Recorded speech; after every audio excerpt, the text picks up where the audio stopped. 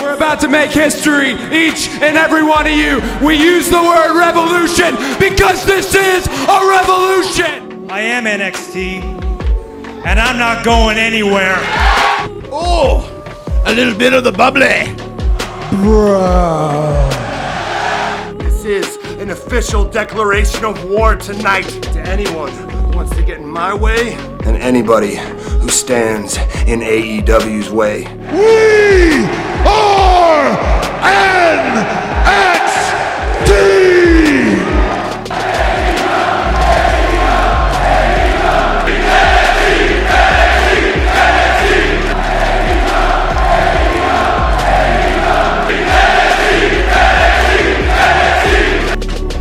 This is what you call a paradigm shift. Hello, you're listening to WWE vs AEW Live. I am your host, Daniel. Do you know what? I always not struggle with it, right? But I always think to myself, I hate the intro to podcasts. Do any people ever listen to podcast intros and think, that sounds well robotic? And that's exactly how I feel like I sound. But hey, you're listening to WWE vs AEW Live, trying not to sound as robotic as possible.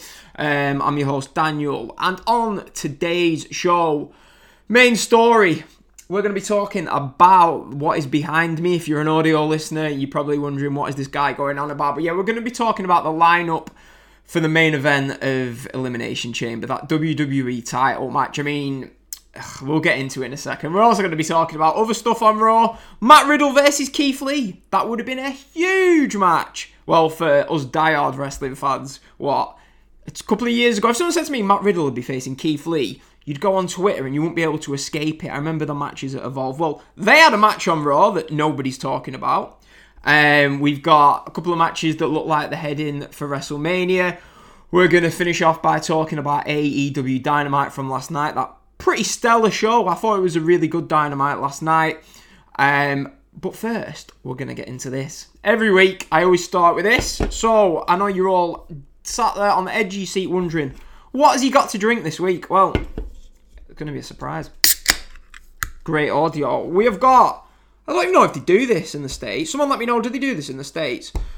Dandelion and burdock, no added sugar, straight from Morrison's. It is absolutely beautiful. It's probably better with sugar, but trying to be a bit more healthy. But cheers, everyone. Oh, that's so good. Do they do it in the States? Dandelion and burdock. Someone let me know on Twitter. But yeah, so yeah, get your drinks together, because we've got quite a lot to talk about this week. I put a tweet up, didn't I? I don't know if anyone's seen it on our Twitter. I'm guessing people have. Put a tweet up about the Elimination Chamber. All I put was Elimination Chamber, Drew versus, check this, Sheamus, Orton, Jeff, Miz, and AJ Styles. Where are Riddle, Lee, Ricochet, Almas, Garza, Ali, Alexander, Kofi? They had to go with the older people. So I'm going to be talking about that because on this tweet, we got a ridiculous amount of comments on it. I think in the region of 50 plus. A lot of them were WWE diehards, right up my ass, up my hole if you watch Raw. But I mean, I just, people think like, it really winds me up. So if you like, I like WWE and I like AEW. WWE is the reason why I watch wrestling, yeah. But what's annoying in this landscape? It feels like if you're in the middle, if you put a tweet up bashing WWE.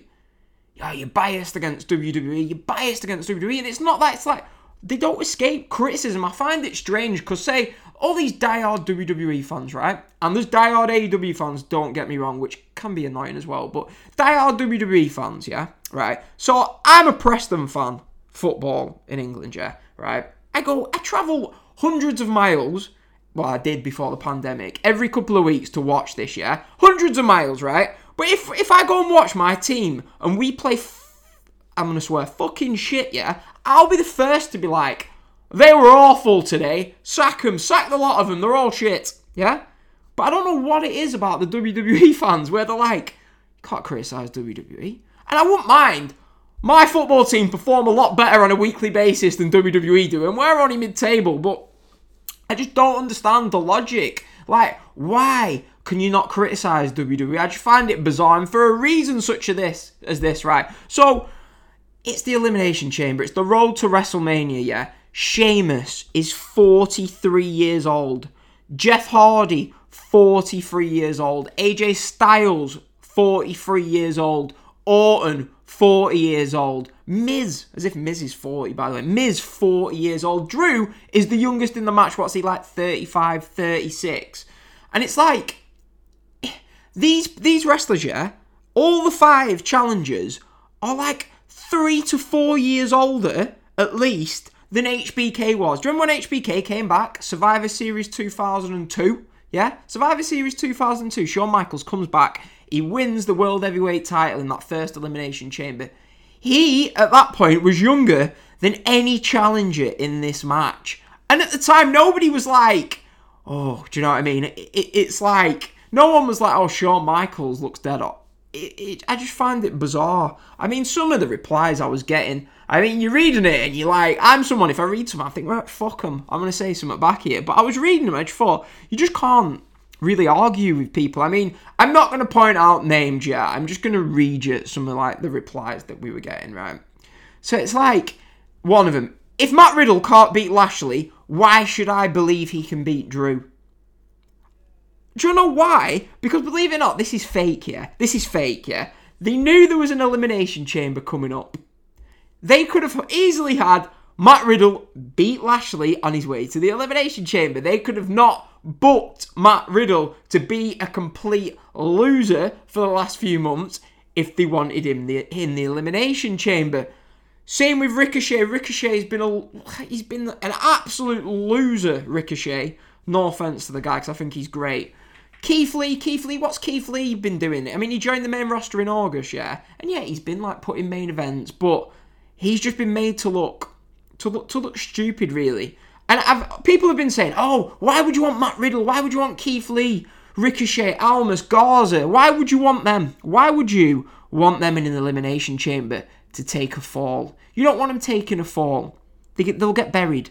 Really? Were you watching the Elimination Chamber 2 years ago when Kofi Kingston took a pinfall? Kofi took a pinfall, yeah? He lost. He didn't win it. He didn't win that Elimination Chamber, yeah? He lost. And he came out of it the most over guy on the roster. He basically got forced to be put into the title match against Daniel Bryan at WrestleMania purely on that performance, yeah? So this bollocks that if you take a pinfall in the Elimination Chamber, you don't want to be doing that, is the biggest load of shit ever. You can still protect someone by having them take a fall. It's really not hard. I mean, WWE fans might not be used to this because they're probably not used to consistent good booking. And don't be like, oh, he's biased against WWE, blah, blah, blah, because I'm not. Nobody wants WWE to be more successful than me, except maybe Vince, although you wouldn't believe it.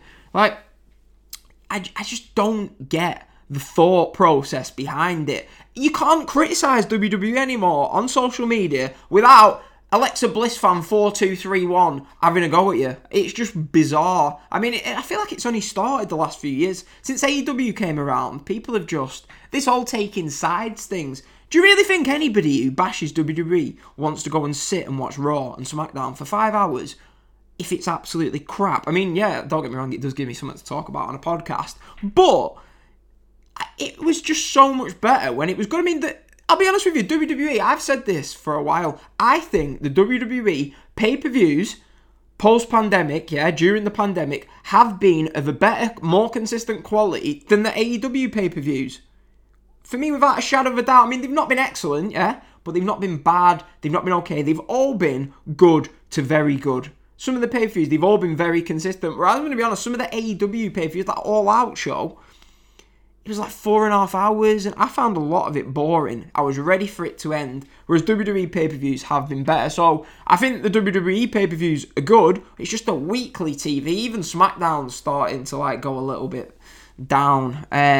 But some of the ones, we've got another reply. As I say, I'm not going to read names out because I ain't calling anyone out. I'm just basically reading out the points. Someone's reply, same in AEW. All the top stars are former veterans. I'm not sure how you could be a former veteran. You'd probably just be a veteran, wouldn't you?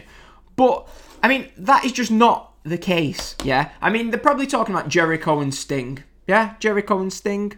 The top stars, is that what they're saying? Couldn't be further from the truth, yeah? So what is Sting doing now? He is in a program with what? Teaming with Darby Allin, taking on Team Taz. Sting is being used to elevate wrestlers in their late 20s, early 30s, such as Darby Allin. Do you know what I mean? Ricky Starks, people like that. Brian Cage, I think, is mid-30s. But it's not like Sting is like about to face Kenny Omega for the title, is he? Do you know what I mean? I know people that, Lance Archer, this, blah, blah, blah, blah. It's not the point that we're getting at. Jericho, look at Jericho. What's Jericho doing, yeah? They're relying on veteran stars for the main event. Pretty sure Jericho is in there every week with people like The Acclaimed, Private Party. Do you know what I mean? He might be beating them, but they're getting over with having good competitive matches with him. So I don't understand this. They're at the top of the card. They're relying on him. They're not. Jon Moxley and Kenny Omega are the two wrestlers who are right at the very top of the AEW card, yeah? And Moxley is definitely below 40. So is Omega. I think they're both about 35, 36. But another one, veterans draw, that's it. And it's like, yeah, you can rely on Ric Flair and Hulk Hogan to come back and pop you a rating, but I can't believe I'm at the stage where people are like, veterans draw, and those veterans they're referring to are The Miz or Sheamus. It's like, in 2009, 2010, all the people who were like big Attitude Era fans who pop back in now and again, I'd see these guys and be like, I'm not watching that. I've got mates who were like, Stone Cold The Rock. And then they'd tune in for a WrestleMania or a SummerSlam every now and again. They'd be like, I remember, what was the WrestleMania where it was like The Miz? Why is The Miz against Cena in the main event of WrestleMania? The Miz is shit. Same with Sheamus. I mean, I think they're fine. I don't have a problem with them. But it's just, I can't believe we're now relying on The Miz and Sheamus. No disrespect to any of them, they've had good careers, to be our top drawing veterans. Is that really where we are? Where we're relying on The Miz and Sheamus? Dear me. And so there's another tweet, another one. I'm getting more annoyed as I'm reading this. They haven't done anything to deserve it. So what you're saying is, they haven't done anything or warranted, in booking-wise, being in this chamber. Whose fault's that? It's the WWE's fault. Matt Riddle is amazing. I've seen him live countless times. He stole the show on countless independent shows. He was killing it in NXT. Same with Keith Lee. Same with Ricochet. Same with Andrade Cien Almas. Same with Garza. Ali's great. Alexander. Do you know what I mean? Like, they were killing it in NXT. They was having great matches. So to say they haven't done anything to deserve it, no, what you're saying is you've only been watching them since they've been on Raw, where some absolute psychopath is running the show, and he's booking them to lose every week or just look like losers. Why is Lashley at 44, 45, whatever he is, squashing Matt Riddle 10 years younger? Lashley should be used to put over Matt Riddle, and someone will probably, he'll probably get his win at the Elimination Chamber. He's been meant to look like an absolute loser for the last 6 weeks, yeah? It's just insanity. It's insanity. What are they doing? Why are all the guys in the 30s losing to the guys in the 40s? 10 years ago, people like The Miz, people like Sheamus, yeah? People like Randy Orton, they were all, 31, 32, and what were they doing? They was at the top of the card in title matches, inside elimination. I'm sure 11, 10 years ago, Sheamus, Orton, Miz, they were all in the Elimination Chamber, yeah? Jeff Hardy was at the top of the card facing CM Punk, 12 years ago. They was all at the top of the card. What are we going to do in 10 years' time?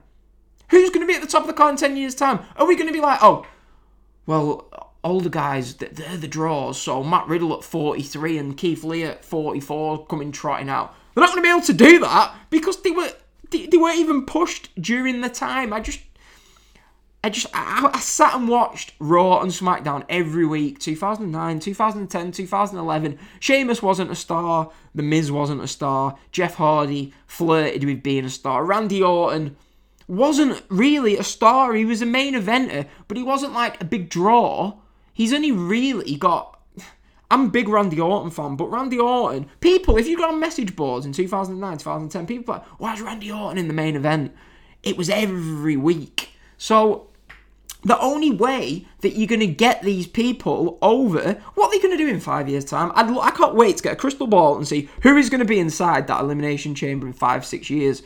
They're going to have to, at some point, push younger talent. All these people, 3 years ago, if we'd have been like, oh, Matt Riddle, Keith Lee, Ricochet, Andrade, those 4 were top people in NXT, yeah. Everybody loved them.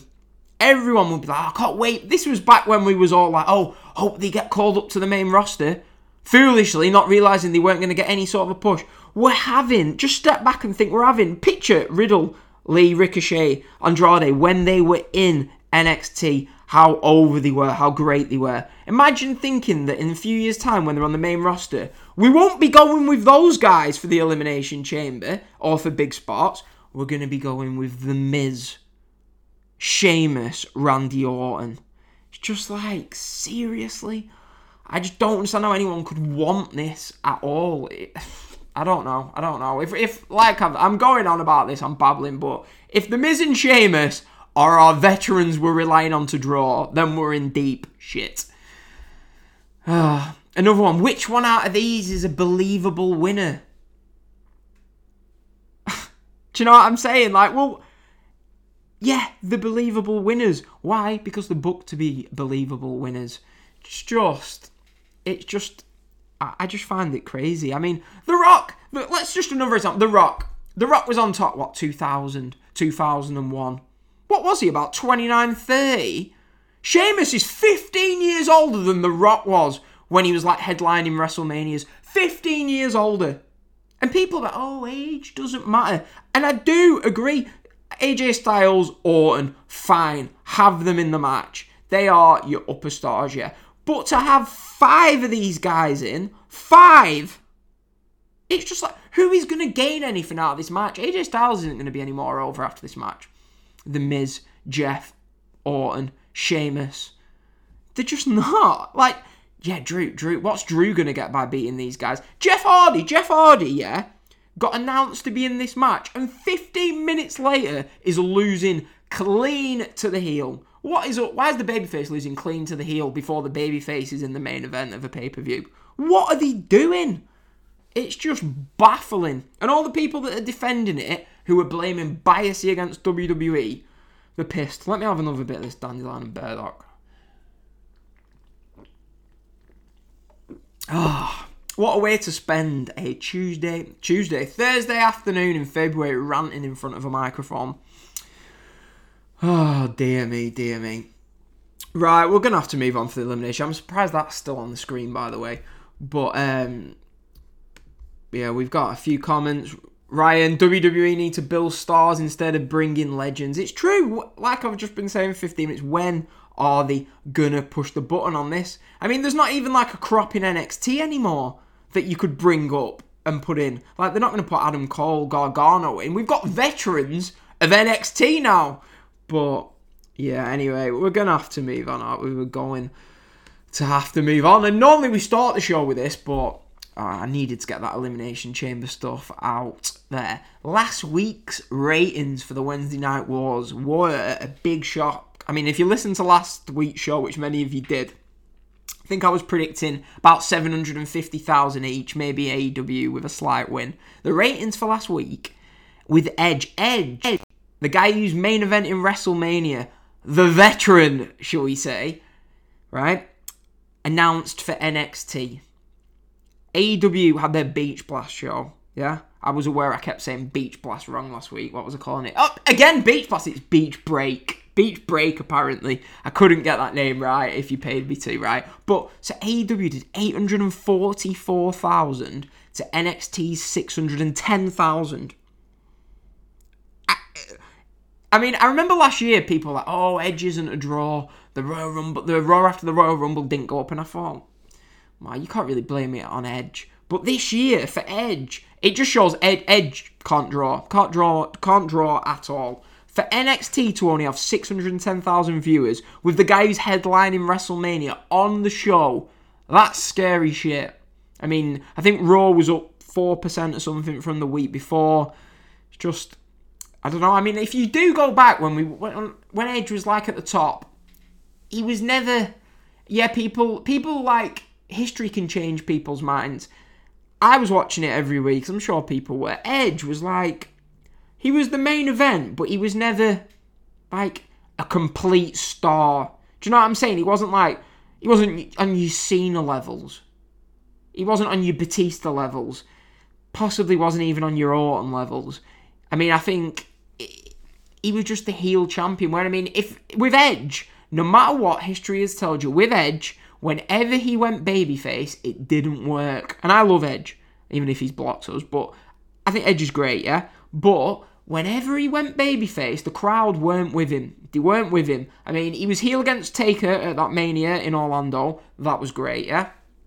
But if you remember, when he came back after his injury, he wins the Rumble, yeah? And he goes on to face Jericho at Mania. Crowd didn't care.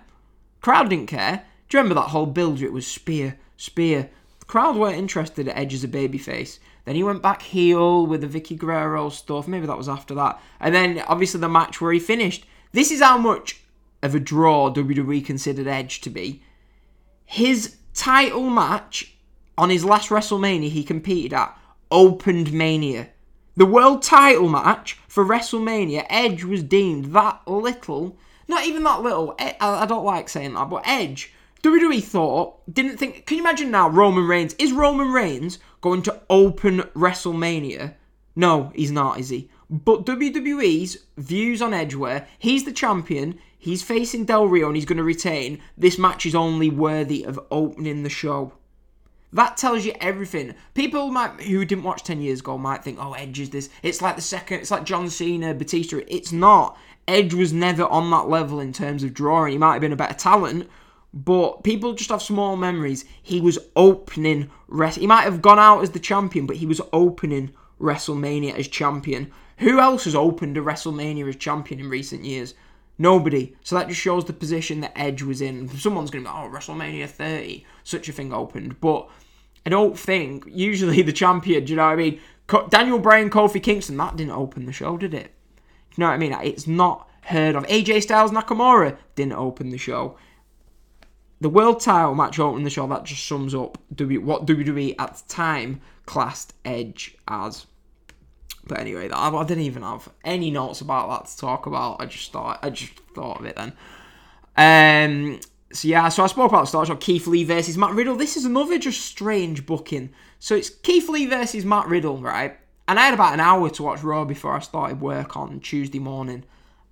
And I fast forwarded through it and I thought, Keith Lee versus Matt Riddle, two, I hate the term favourite wrestlers, but two wrestlers 2 years ago, I'd be watching every match of theirs. And I'm skipping it. I thought, wow, as if I just thought about skipping that.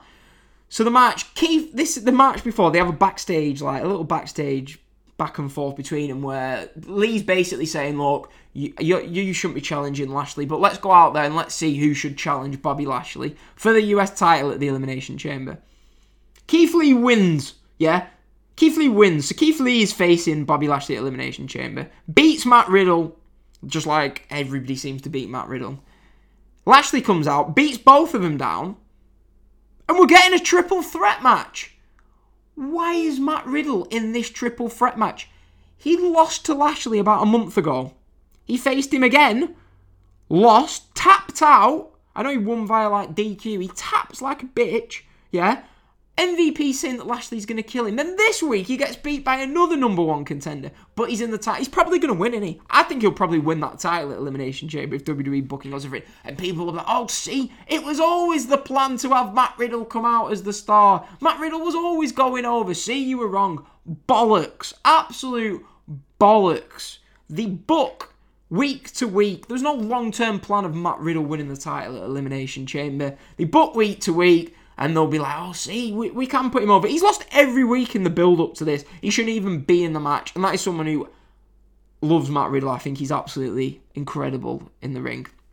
But, yeah. So that triple threat match, something we can look forward to eliminating. The match itself, quite excited about, but how we get there is another issue. A match I'm not excited about, Elimination Chamber. The third match, Asuka versus Lacey Evans. Lacey Evans, how does Lacey Evans get a title match? Obviously, Lacey's like quite low down in the pecking order, you'd say. Do you know what I mean? She needs like a big win or something behind it if she's going to go head-to-head with Asuka. She beat Charlotte via DQ to get a number one contenders match. It's just like, Asuka's getting absolutely, excuse my French, fucked over again, isn't she? It happened, when they put the title, what did they do? They put the title on Charlotte, didn't they, leading up to the triple threat match that was main event in Mania 35. Twitter was up in outroar, and I'm sure it's going to happen again, because I think Lacey's going to take the belt off Asuka, and we're going to get Charlotte versus Lacey at WrestleMania, and Twitter will be absolutely livid about it. Asuka's been champion for most of the year. She's been given nothing.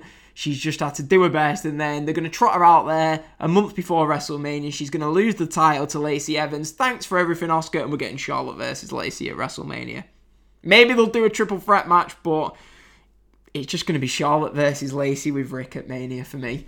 And Asuka's just going to be maybe in the women's battle royal, maybe in the tag team match, and people will be fuming. But yeah, Charlotte versus Lacey. I mean, hopefully they watched that match from Raw, which was not good, and they think, we definitely need Asuka in there, but I wouldn't count against it. I hate triple threat matches. Just, to me, laziness. Just laziness going with triple threat matches at WrestleMania. Now, can't talk about Raw without talking about this. Nia Jax versus Lana. I mean, there's not really much more I have to say on it that anyone else hasn't said, but basically, Nia Jax goes through a table. She jumps up. If you've not seen it, I don't know what to tell you.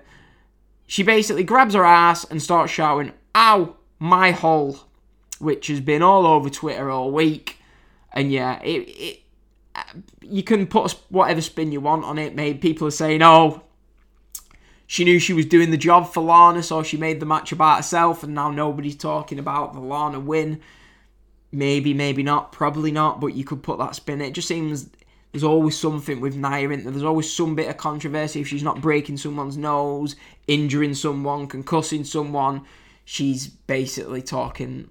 Do you know what I mean? It's just there's always something. I wonder one day. I think if she wasn't related to The Rock, I think she might have been sent packing by now, or at least back in NXT, because there just always seems to be something with Nia Jax, doesn't there? But hey, it's entertaining. It's entertaining.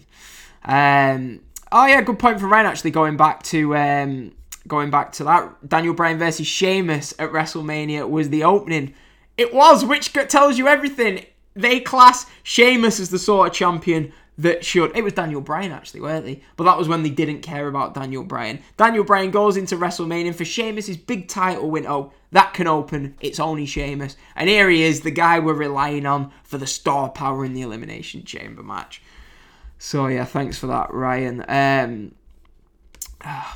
Where was we? So Nia Jax's hole, let's get back to that. Let's just wrap it up, because I don't really have anything else to say about it. Just a bizarre moment that, when people look back from Raw, from what was it, the 5th of February, 2021, you talk about Raw, you're not going to be talking about the Elimination Chamber announcement, about Drew McIntyre versus Randy Orton. You're going to be talking about Nia Jax's hole.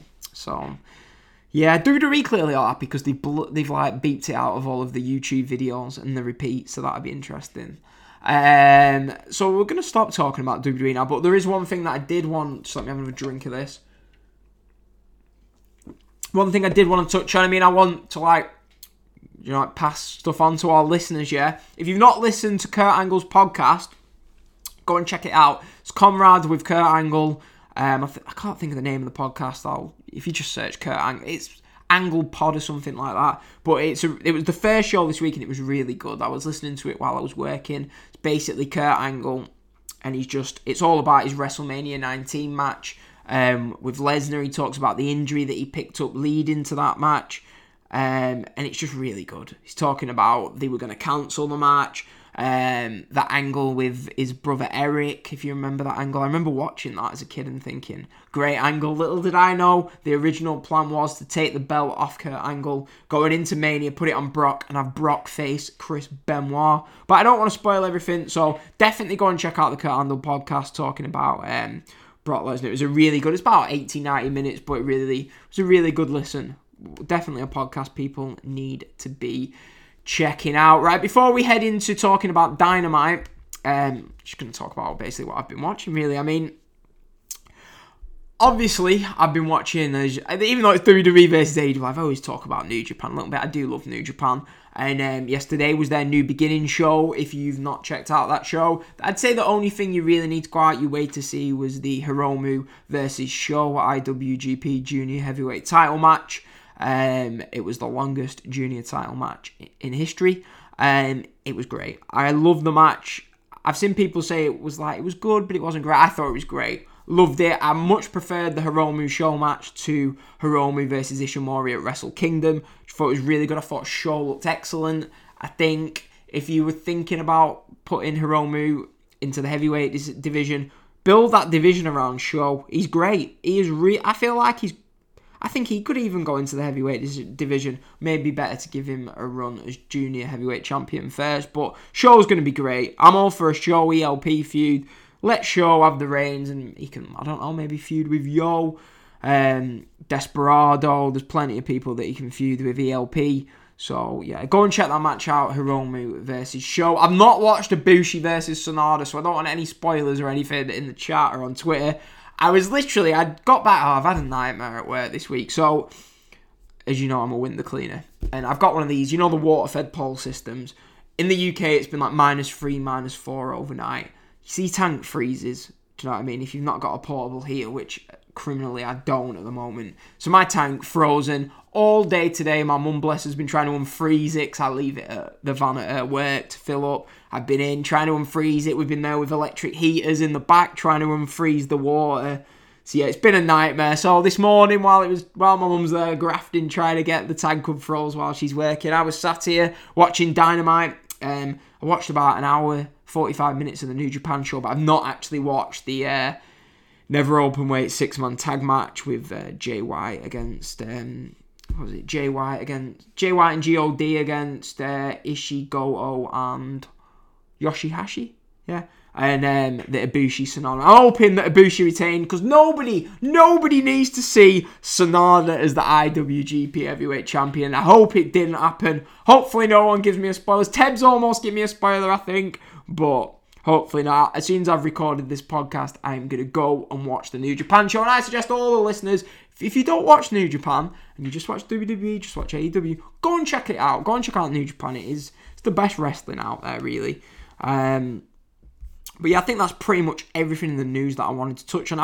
My plan for the show at the start of the week, I thought, at the start of the week's podcast today, you think, what can I talk about on the show this week? I thought I'll do a big preview of TakeOver. There's just been that much to talk about and that much going on. There's just not been time for it. I mean, does anyone really know I've not watched NXT from last night. I should really give it a watch. I probably will, so I know a little bit more what's going on at TakeOver. But it just feels like, I don't know, there's normally a lot more hype going into a TakeOver. But this one, I can only name one match, which as someone who watches ridiculous amounts of wrestling each week is a crime. A little Balor versus Pete. I'm sure I'll be doing a review next week and I'm like, TakeOver was great, but yeah, well, I'll probably touch on that at the end of the show. So, without further ado, let's get into Dynamite from this week. So, Dynamite, it was February 10th? Well, it was yesterday anyway, whatever. And the show opened up with a really, really good match. It was Darby Allin versus Joey Janela for the TNT title. And these two have had great matches. They had one at Bowler, I think, a few years ago. I don't know, I watched some match where there was like Darby did like a crazy dive. But this wasn't like that. The story of this match wasn't like weapons or crazy spots, which we all thought it was going to be. It was like about a 7 or 8 minute sprint, but the action was fantastic. The chemistry between these two, I wasn't expecting it to be this good. It's the best Joey Janela's looked inside an AEW ring. And I just thought, I was watching this thinking, wow, Darby Allin, there's your guy, 28 years old. Yeah, was he 28, 29?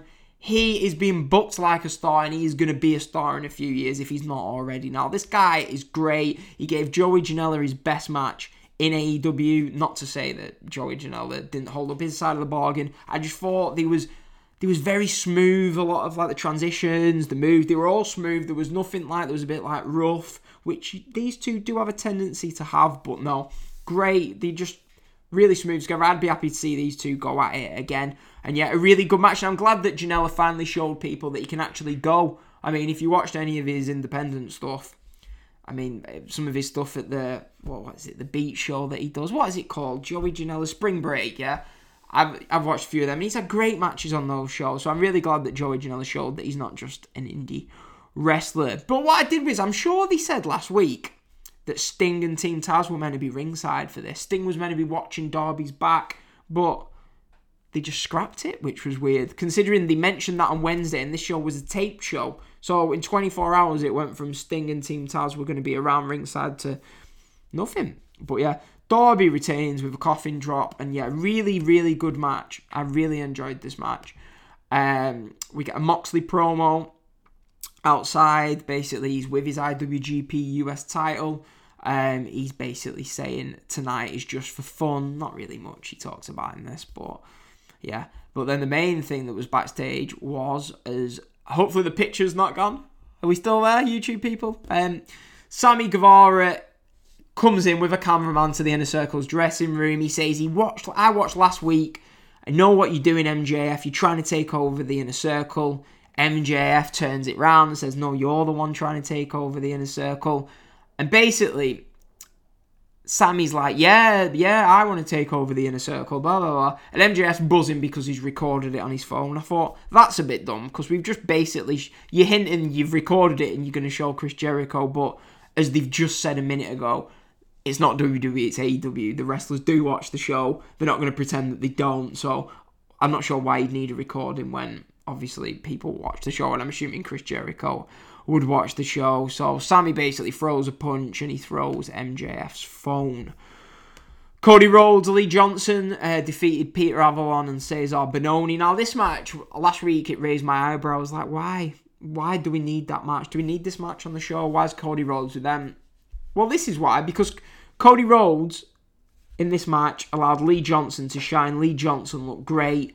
This match was all about getting Lee Johnson over, and yeah, they did a really good job of it. He got his spots, his time to shine. He did really well in this match. Not sure why he won via roll-up on Avalon. You don't need to protect Peter Avalon. Just beat him clean in the middle, but did a good job. They did a good job, and yeah. It was interesting. Lee Johnson was on a 0-29 losing streak, and this was his first win. Nice little interview after the match. I thought they could have mentioned it a bit more. Maybe they mentioned it on commentary. I wasn't paying attention. I was hoping my tank could be sorted, but yeah, Lee Johnson gets his first win. Now we know who Lee Johnson is more than we did. Next time he's in a match on Dynamite, oh yeah, Lee Johnson, he was great in that little tag match they did. So yeah, I enjoyed this. We've got the Young Bucks and the Good Brothers backstage. The Good Brothers trying to convince them. They were trying to distract Private Party last week. They basically plugged the Private Party match at No Surrender. And the Bucks say, you know what? You're right. We want to defend these tag team titles against Santana and Ortiz next week. Last week's podcast, I was literally saying, look, Bucks, Santana Ortiz had like that little program going into Full Gear in 2019. They need to revisit it. Were they listening? Were you listening? A day later, because it was taped a day later. We've got that as the main event next week. The Young Bucks defend the titles against Santana and Ortiz, and I'm looking forward to that. See, that's what I like. AEW been getting, not heat, but you see people about saying, do you know what I mean? Santana and Ortiz really haven't gained much from AEW, which I don't tend to agree with myself. They've listened to it. They've sensed that people want Santana and Ortiz to be given a chance to shine. They're in the main event at Dynamite next week. So yeah, that is great. If people wonder, Tony Khan won't read that. Flipping out, if anything, Tony Khan's on Twitter too much. Ask a Fulham fans. I mean, God bless him, he's only trying his best. He's great with wrestling, but he's tweeting about Scott Parker, the Fulham manager. He's tweeting about he was trying to sign Ivan Toney and replying to the Peterborough chairman. If you're not a football fan, you might be wondering what I'm going on about, but not really something I know you might see, say, when he speaks about wrestling, people are like, oh, great. Football fans don't want to hear anything from the chairmans the majority of the time, unless it's sacking a manager that they don't like. So yeah, football fans aren't as kind as wrestling fans in terms of like the owners going out and talking, but hey, we basically get Hangman Page getting an interview. There's a lot. This is what I was thinking about the show. There was a hell of a lot going on. There was a lot to take in. You might forget certain bits of the show. And people complained about Dynamite a few weeks ago. Oh, too much going on. And I thought the same, but I thought, do you know what? How many wrestling shows have we watched over the years, not just WWE, where fuck all's been going on? So I'm going to be the last person to complain about a 2-hour wrestling show where there's loads going on. There's loads of stuff. People might say too much to digest, but think of all the years we suffered of meaningless SmackDowns when the roster was split up and just loads of wrestling shows when there's not been nothing going on. So if we're having loads of angles, if there's loads of great matches on the show, loads of stories coming out of it, don't complain, just enjoy it. Just enjoy it, because maybe it'll last forever, maybe it won't. We're living in a great period. In 5 years' time, 10, 20 years' time, people look back and say, Dynamite was great at the start of 2021, which it has been. Sorry if I offended any WWE fans. It's just the truth. So yeah, basically, Matt Hardy's trying to get Hangman Page to go out for a pint with him, or a drink, and then I like the fact the Dark Order was stood there, and Hangman was like, it was like when you were a kid, and it's like the other kids like, I'm going out with my new friend now, so sorry. And it was like, it made you feel sorry for the Dark Order, and it just keeps that thing going. It's going to be great when Hangman eventually sides with the Dark Order, joins the Dark Order, hopefully becomes the leader of that. That'll be great. Hopefully it's in front of fans, because that's going to be really good. Another comment from Ryan, AEW do good with their 2 hours. Yeah, they definitely do, especially, I watched the Dynamite from a year ago at the start of February in front of fans, and it was alright. It wasn't good, it wasn't great, and I thought, wow, they've really come on a lot the last year. They really have come on a lot. The show, if you go back and watch AEW Dynamite from a year ago, it was fine, but it's just on a completely different level at the moment. The level of improvement they've had in the last 12 months during a global pandemic is staggering. Just go back and watch Dynamite from a year ago and you'll be like, well, it's alright. 12 months later, here we are, and the show is absolutely fantastic. So yeah, let's get back to Dynamite. And what was next? Hang on, we've got another comment. PC has just froze for a second. That is just exactly what I wanted. Why is the PC freezing? Here we are. It's unfroze. Right. So next, no wonder I'd forgot. I was trying. I'll break you behind the paywall. My notes had gone off the screen because the screen had froze, basically. I was sat there and I thought, what was next on Dynamite? I should know off the top of my head. I don't know why I forgot, because it was Pac versus Ryan Nemeth, Dolph Ziggler's brother, and it was a nothing match. I did like the finish of it. Black Arrow into the Brutalizer for the win. Nemeth did, to his credit, sell it really well. Pac wouldn't let go, which was interesting, we thought. He's babyface, but as AEW said, we don't have babyface and heels. Pac wouldn't let go, so he's still showing, look, I've got the heel still in me. I'm not changing just because now I might be a crowd favourite. But yeah, Nemeth did sell it very well. We get MJF approaching Chris Jericho backstage. He's saying, look, Sammy's broke my ribs. From the shot earlier, his ribs are all taped up, so they're going to use that in the next match. The Acclaimed versus Jericho and MJF. The Acclaimed, I'm telling you, people might not be sold on them. These two are going, I think they already are a great act. They're going to be stars. In a few months' time, when crowds come back, the crowd are going to be eating their entrance alive. They really are. I mean, they might not be the best workers in the ring. We've not really got much evidence to go off. But the gimmick's just great. It's just going to go down a treat with that live audience. And I don't know, the music when it comes in, it's one of those... Have you ever... There's like moments in wrestling, there's themes in wrestling where a babyface will be out there talking and a heel's theme music will hit and it sort of sucks the air out of the building, but in a good way. Not like... I know, like, there's, say, Baron Corbin's music hitting, but the Acclaimed's music's hitting does it in like a, oh, fuck it hell sort of way, but not in a bad way. So I do think the Acclaimed act is going to get over. In about 18 months, they're going to be over as hell baby faces, but for the time being, they're just great heels. Great heels, and I'm really enjoying the work. Hopefully, they'll get better in the ring. But they had a decent little match here. It was heel versus heel, the Acclaimed versus Jericho and MJF. MJF and Jericho get the win. Judas Effect from Jericho. There's loads of shenanigans going on. And then the big moment after, Sammy Guevara's music hits. Speaking of going to become a huge babyface, Sammy Guevara is fucking brilliant. He is going to be a top babyface in AEW. Another 44-year-old babyface. Oh, sorry, no. What is he? What? Late 20s? Late 20s, I want to say, yeah. Because AEW doing the right thing. Sammy Guevara, Darby Allin, they're pushing young guys.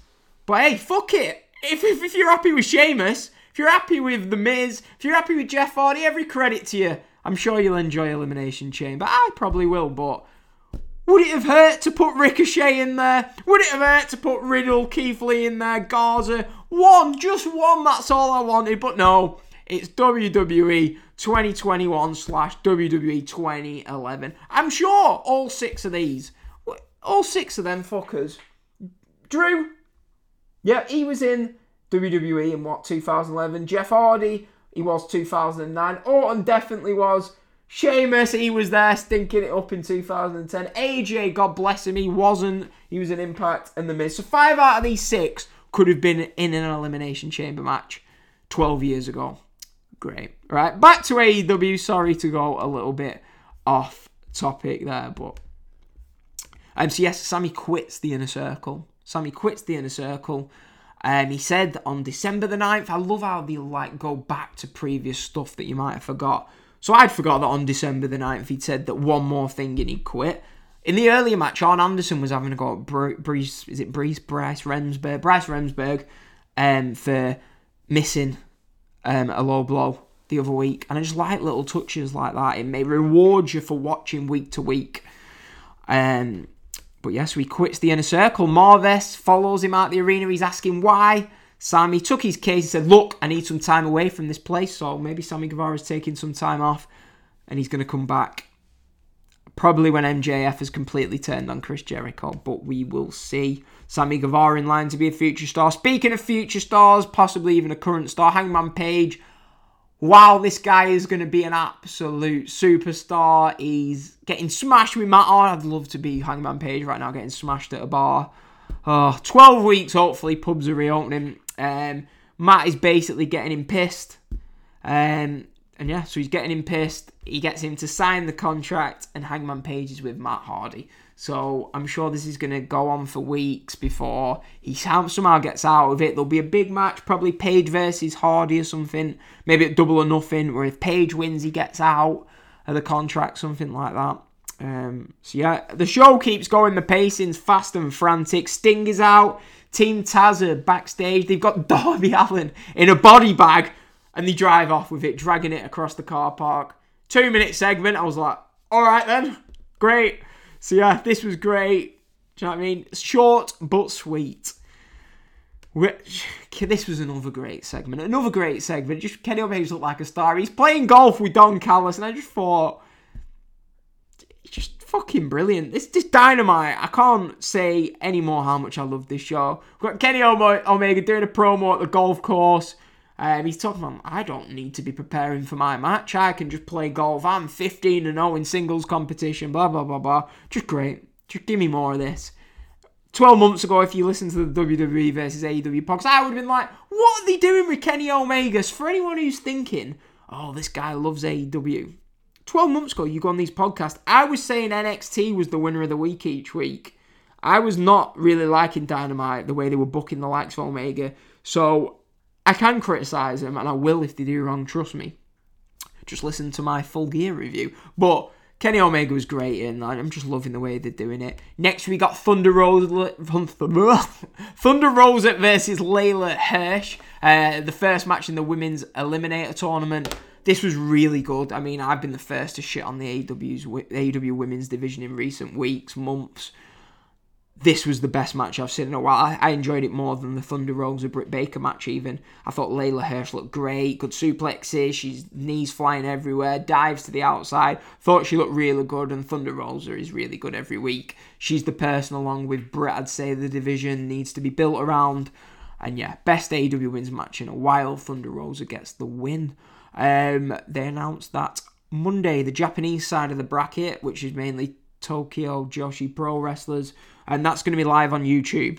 I think it's 7 or 8 Central Time Monday night on YouTube. The UK, that will be Tuesday morning.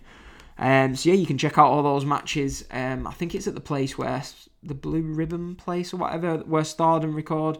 So yeah, that'd be interesting. Jungle Boy promo talking. It was short but sweet. Again, he shows that he can talk, and yeah, this was fine. He didn't really go into much detail. We know that Marco Stunt's all right. That was about it.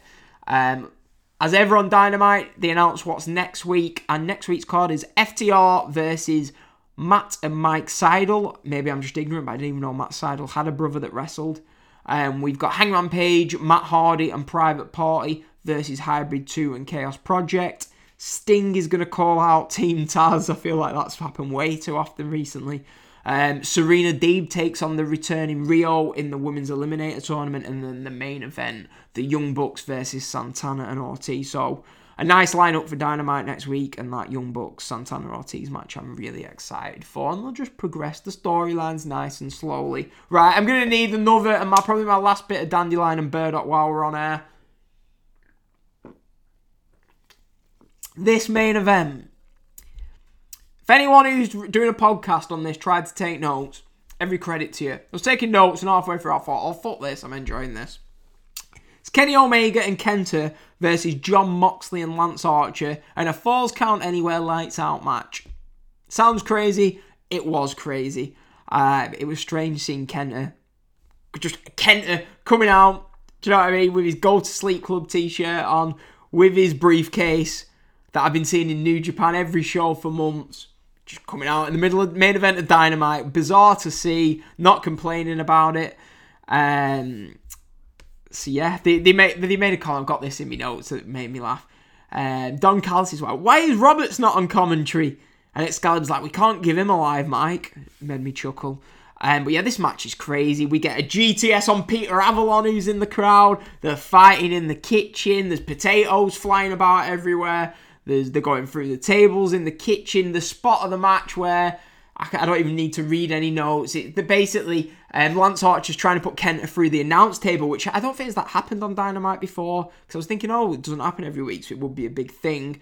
But Kenta escapes, and as he escapes, out of nowhere, he just dives off the stage and threw Jon Moxley through a table outside the stage. This was a great spot. It was took you completely by surprise.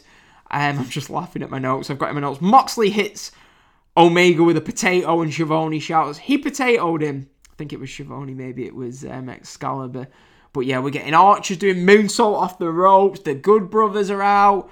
Jake Roberts takes out Anderson. Gallows takes him out. They're about to V-trigger Jake the Snake Roberts. Just a great match. Go and watch it out. Just might not have been a purist. Might not have been highly regarded by the purists, but this was such a fun match. This was an Attitude Era match. This was a crazy match. Go and check this match out if you've not seen it. And the ending comes, basically Moxley and Kenta are on the outside fighting, and we get a magic killer to Lance Archer, and Kenny Omega hits the one-winged angel on Lance Archer. Yeah, you heard that right. Hits the one-winged angel on him with help from the Good Brothers, but yeah. Omega gets the win, rightly so. I thought he'd be the one to beat Archer. I thought maybe they'd be doing an Omega Archer match at some point on a Dynamite. Maybe they still will. But Archer was there to take the pin in this match, and he did. This was so much fun. I went 4 stars on it. Go and check this out. Excalibur, the forbidden door's been kicked open, he says, to end the show. And yeah, just a great match and a great way to end a great episode of Dynamite. Interesting enough, I started watching the New Japan show, and even Kevin Kelly's talking about on the start of this New Japan show, he's talking about the ending to the main event of Dynamite, and I seen Kenta dive off the stage during these New Japan matches on a big New Japan show. I'm thinking, wow, crazy world we're living in terms of wrestling at the moment. And yeah, the match, if you've not checked out the match, the main event of Dynamite is available on New Japan World. Imagine 6 months ago hearing that, 2 months ago hearing that. It's just great to see. You love to see it. They're clearly working, they are working together, and it's great. The main event of Dynamite is on New Japan World. Things you'll love to see.